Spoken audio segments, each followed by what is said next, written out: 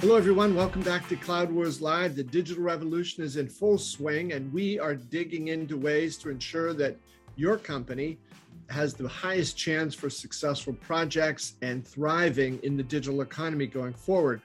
One of the world experts on those sorts of things is our favorite monthly guest, Bonnie Tinder, who's the CEO of Raven Intelligence, a site that does peer review commentary about how software projects come along and the partners who help those take place. Bonnie, welcome back. It's always a pleasure to have you.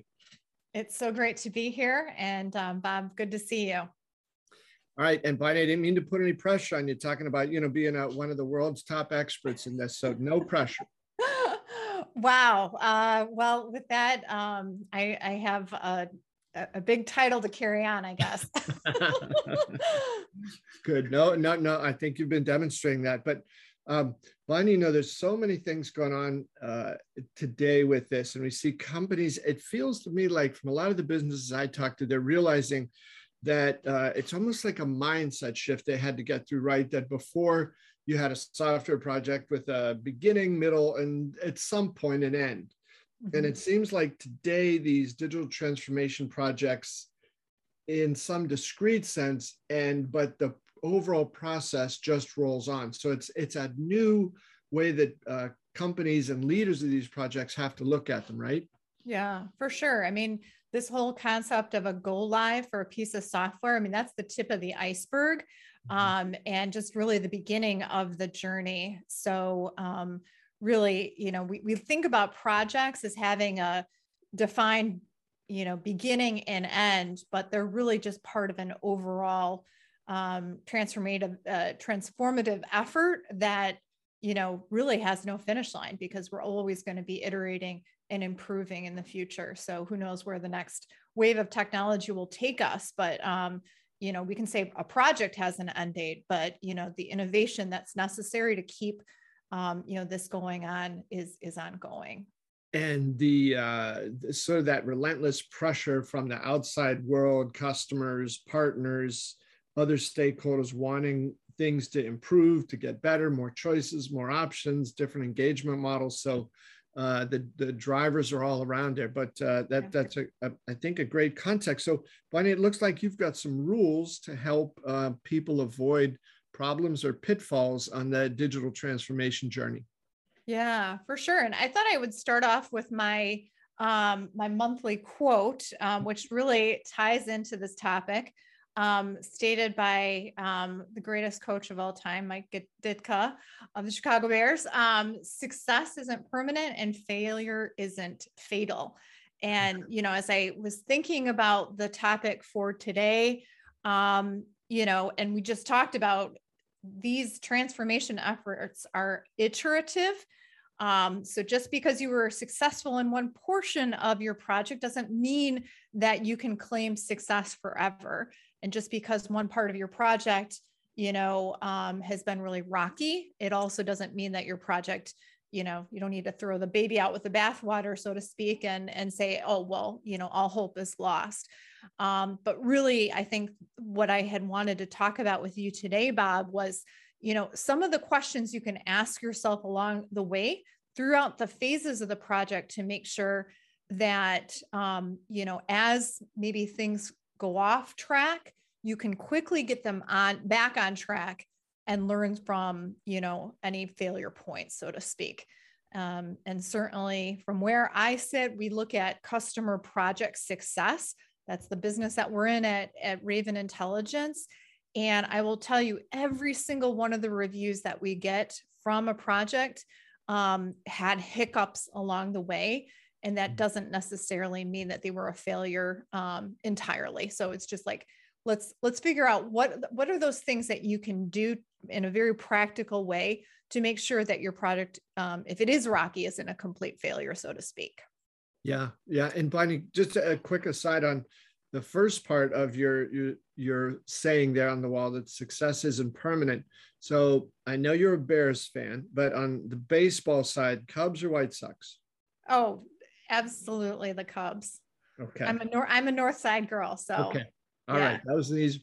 So I don't know if with the Cubs you got to see much. Do you remember a baseball player 10, 15 years ago, Jose Canseco. Sure. Yeah, he had some fantastic years, but over time, injuries, other things, he just wasn't the player he used to be. Got signed to some spring training contract by a team, and I don't think he was exactly killing himself to get into shape and all that.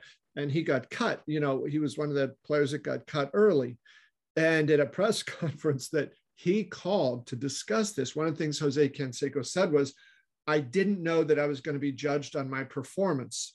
So I think he had the notion, I guess, that because he had been successful, success is permanent, and that he'd have a lifelong job, I guess, in baseball because he had some good years. But that is just a wickedly damaging and harmful outlook. So I think that the juxtaposition of those things, success isn't permanent. You got to re-earn it and re-justify it all the time. And if along the way, as you said, if there's failures, stumbles, hiccups, they are not fatal. They can be either painful, they can be learning experience, depending on how we how we look at them and adapt to that. But I love those two things about success and about failure. That's good perspective for you to start on here. Yeah. Yeah. And, I think as we think about like the success of a software or digital platform, I mean, this mentality of what have you done for me lately is always out there. And so you have to continue in order for a software or, a technology foundation to, make your organization go, it needs to have adapted with the times. I think as we think about, okay, so what are the signs of failure with a current project? And you might not be in an implementation of a new software. Maybe it's you're managing a legacy system. These are the same type of questions you should be constantly asking yourself. Does our project or does our software set us up for success in 1, 3, and 5 years? If it doesn't, that's a problem. And you need to go back to the drawing board there. I think another question is the leadership on board with this particular initiative that we have? Are they helping to remove roadblocks or, put forward resources, whether it's a budget, whether it's more people on a project to help overcome, the challenges? If you don't have that support from leadership, you need to ask yourself, is this a project that really is going to get the support that it needs to be successful? Red flag there. I think a third question or early sign of project failure is our team internally meeting expectations and handling their responsibilities? If you have team members who are too busy to get the initiative, the tasks that they've been assigned done, or they're moving internally and no longer are going to, have time and focus on this project, or maybe they're leaving the company.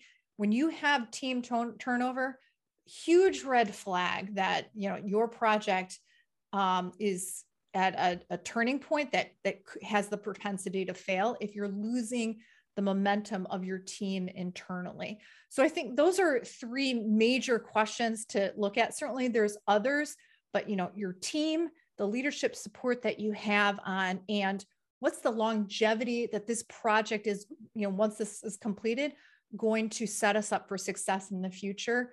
If you can't answer those things appropriately, it's time to go back to the drawing board and say, all right, how can we get this project back on track now?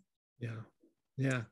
No, great points across the board there, Bonnie. And, it's I think one of the reasons why your counsel is so valuable and that the services that Raven Intelligence offers are so valuable is it's fine and very helpful to point out these things, here's what can go wrong, but I think you've also got the corresponding things of like, here's what to do about it, how to avoid it.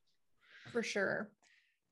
And, I think, we always talk about, preparing, setting yourself up for success. So you're not constantly needing to ask you those questions so that you're, spotting those red flags.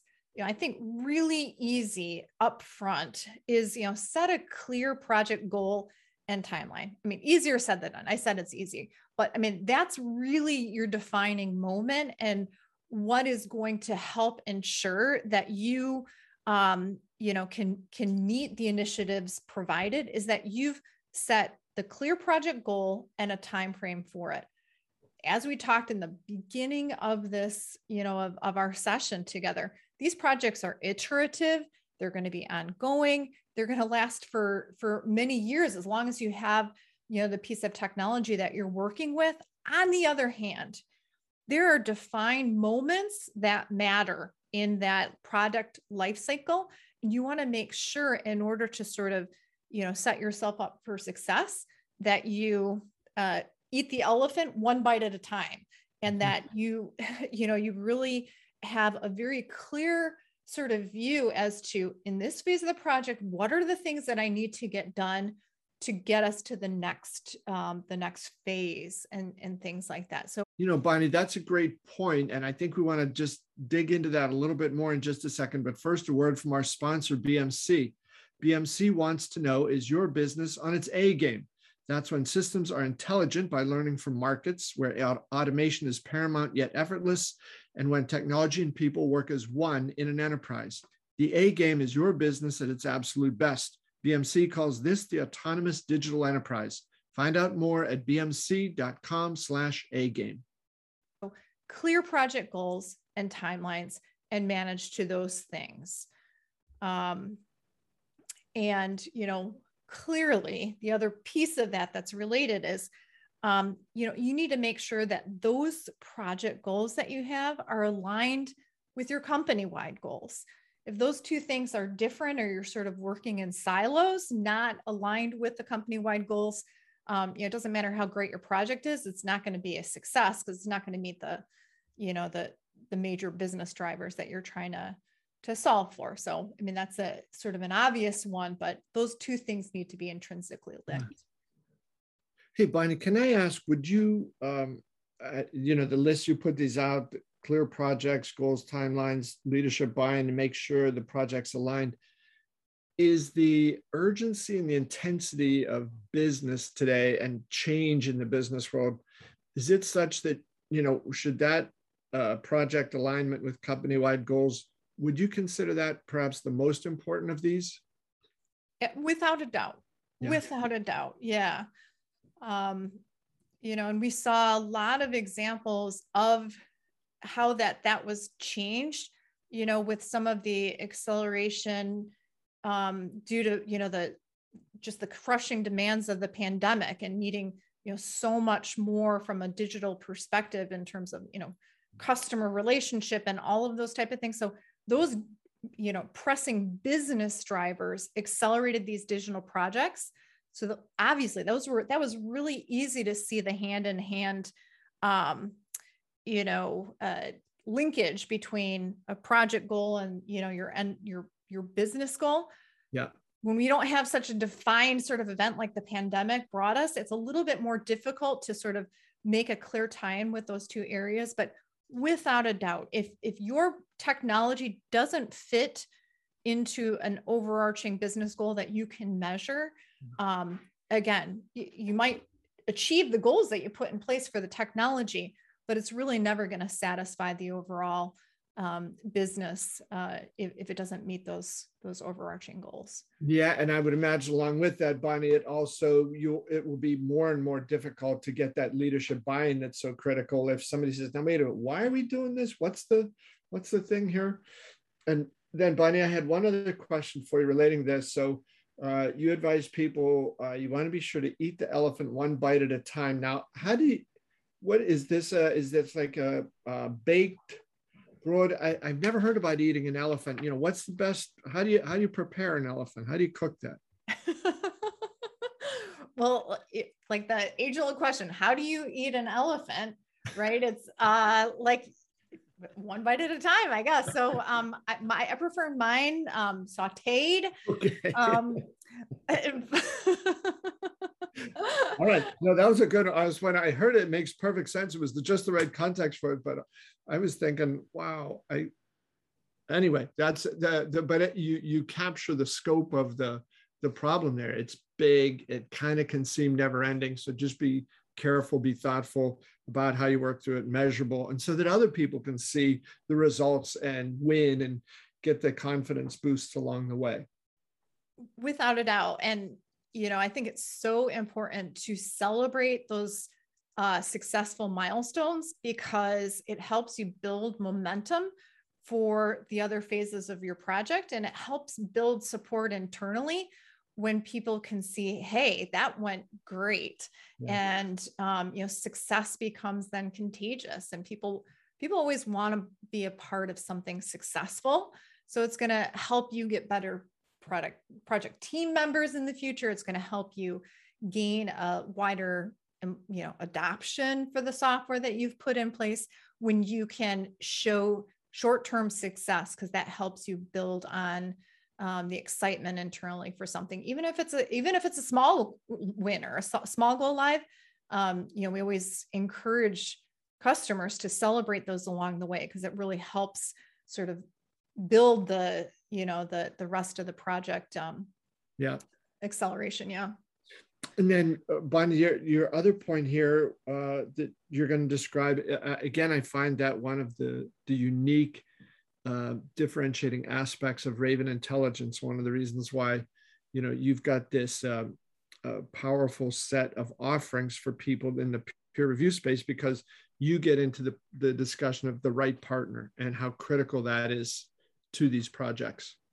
For sure. And, the right partner can make or break your experience, and can help guide you along the way, because they've done this before. This is how their sort of core competency is project success. And so when you can find a partner that helps guide you along the way and has done it before, has that experience, has that expertise, and can truly, come alongside you and, almost be an extension of your company's business. I mean, that's the best case scenario. And so, in selecting that right consulting partner, you want to find out, does this partner really have a track record of success? Have they done this before? Do they have proof points that can show that other customers like me have had success in working with these people? And so really selecting the right partner along the way is a big deal. Okay. Bonnie, when people check out your site regarding partners, what are a couple of the top pieces of intelligence that they're looking to gain about partners? Yeah, you want to find out, certainly their areas of specialty. You want to find out the industries for which they have project references for. So if you're in healthcare and you see no healthcare references for them or no healthcare reviews, red flag. The other type of questions that you would want to take a look at, or the other pieces of data that we look at, are how good was their project scoping?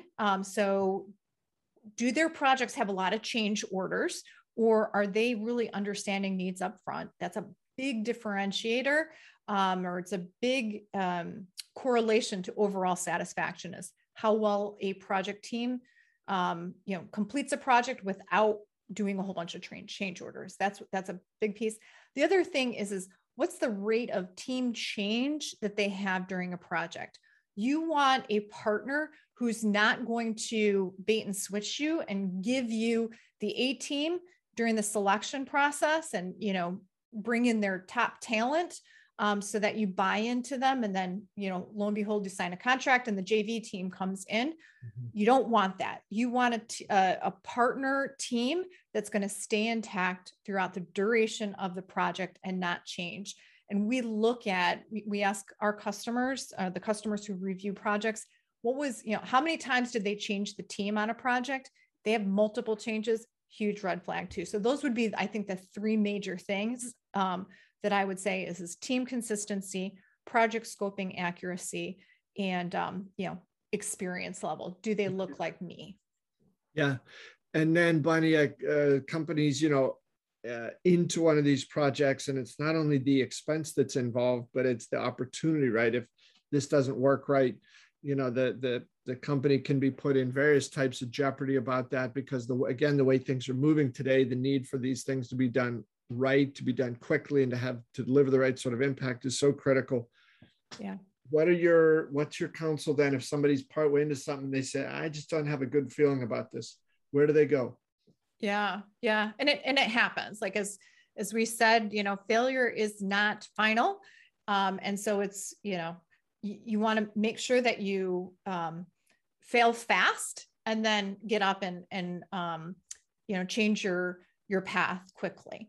So if you do have a project that you think is going off the rails, you want to identify what's happening in real time, identify the specific points of failure. If it's that your project team isn't right, get a new consulting team in there as quickly as you can, so that, you're not having to do that later.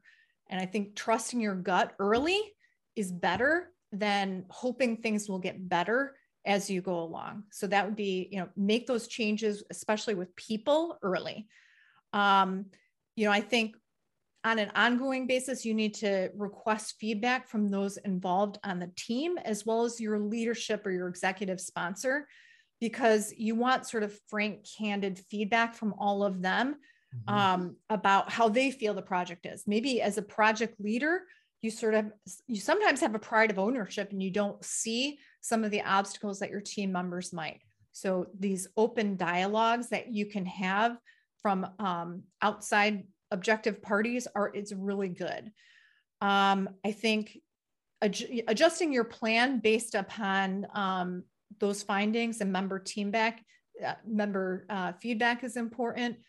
Sometimes you just have to change the goalposts in the middle of a project. I would say that, I don't even have to guess. Statistically speaking, more than half of the projects that we see are over time and over budget. That doesn't mean that those were project failures. That doesn't mean that even the customers were unsatisfied with those projects or they failed to deliver the results. It just meant that it took longer than they had originally thought. There's a variety of reasons for that. And so, sometimes you just got to be flexible in terms of your expectations on time and budget, because those are things that are open to change. Where you should not be flexible, though, is overall quality of the project. And that's going back to, is this team the right team to help me get my results? Identifying, what are you going to accept in terms of quality? And, if you're spotting, breaks in that, or how should I say, compromises in that area, changing out those team members is what you want to be inflexible on. And then finally, just learning from your mistakes and documenting what happened. Every project is going to have failures. So, reviewing your project on Raven, Intel.com is like a great way to document that and help somebody else so that they can, not make the mistakes that you did, but documenting that information internally so that you can learn from those challenges and make sure they don't continue to happen in future stages is also, so critically important. That documentation, again, sometimes you learn more during the failure stage or during a failure than you do during success. So documenting that and learning from it and then moving to the next phase is really key. Bonnie, your thinking there is right in line with something that Larry Ellison said once. He 10 or so years ago, in the early days of his work in the America's Cup, they had done better than expected, but they still lost a couple of very, very close matches. And he said, they say you learn more from failure than from winning. He said, maybe that's true. He said, I'm tired of learning from failing. He said, I want to learn from winning. He said, let's see if we can learn more there. So I think you're right, but the significance about that thing of learning from your failures is never repeat them again. And, how can you not just sort of get back to zero, but then be smarter next time, be able to do it faster and, make each one of those not just a little bit better, but incrementally better along the way. That then helps build the organization-wide support and enthusiasm. People want to be on your team. Like you've said, they want to be with the winner. Yeah. So it's, just in a way, some common sense, but it also, I think, this hard-earned common sense that you've described here today, because things are so much more intense. The impact can be bigger, and the implications these days are bigger. Yeah. Without a doubt. And, I think your value as a project leader and as just a leader in general goes up when you have your battle stories, but that you can actually talk about, all right, and here's how I overcame them as well. And that's really what, on your next project is going to, to help you be even better, is to understand what those failures were, but become a success as a result. Well, Bonnie, thanks. This was great. I think, as always, you deliver some very, very hard-earned advice in practical ways that, the rest of us can understand. And again, the timeliness of what you're describing today just seems more essential than ever in these times of, increasing reliance across all phases of an organization on technology to be the thing that creates, unique advantage, that creates the opportunities for growth and success. So thanks for the great discussion today. Absolutely. Thanks so much for having me here. All right, Bonnie, thanks. It was great. And to all of you, thanks for being with us here at Cloud Wars Live. Look forward to seeing you next time.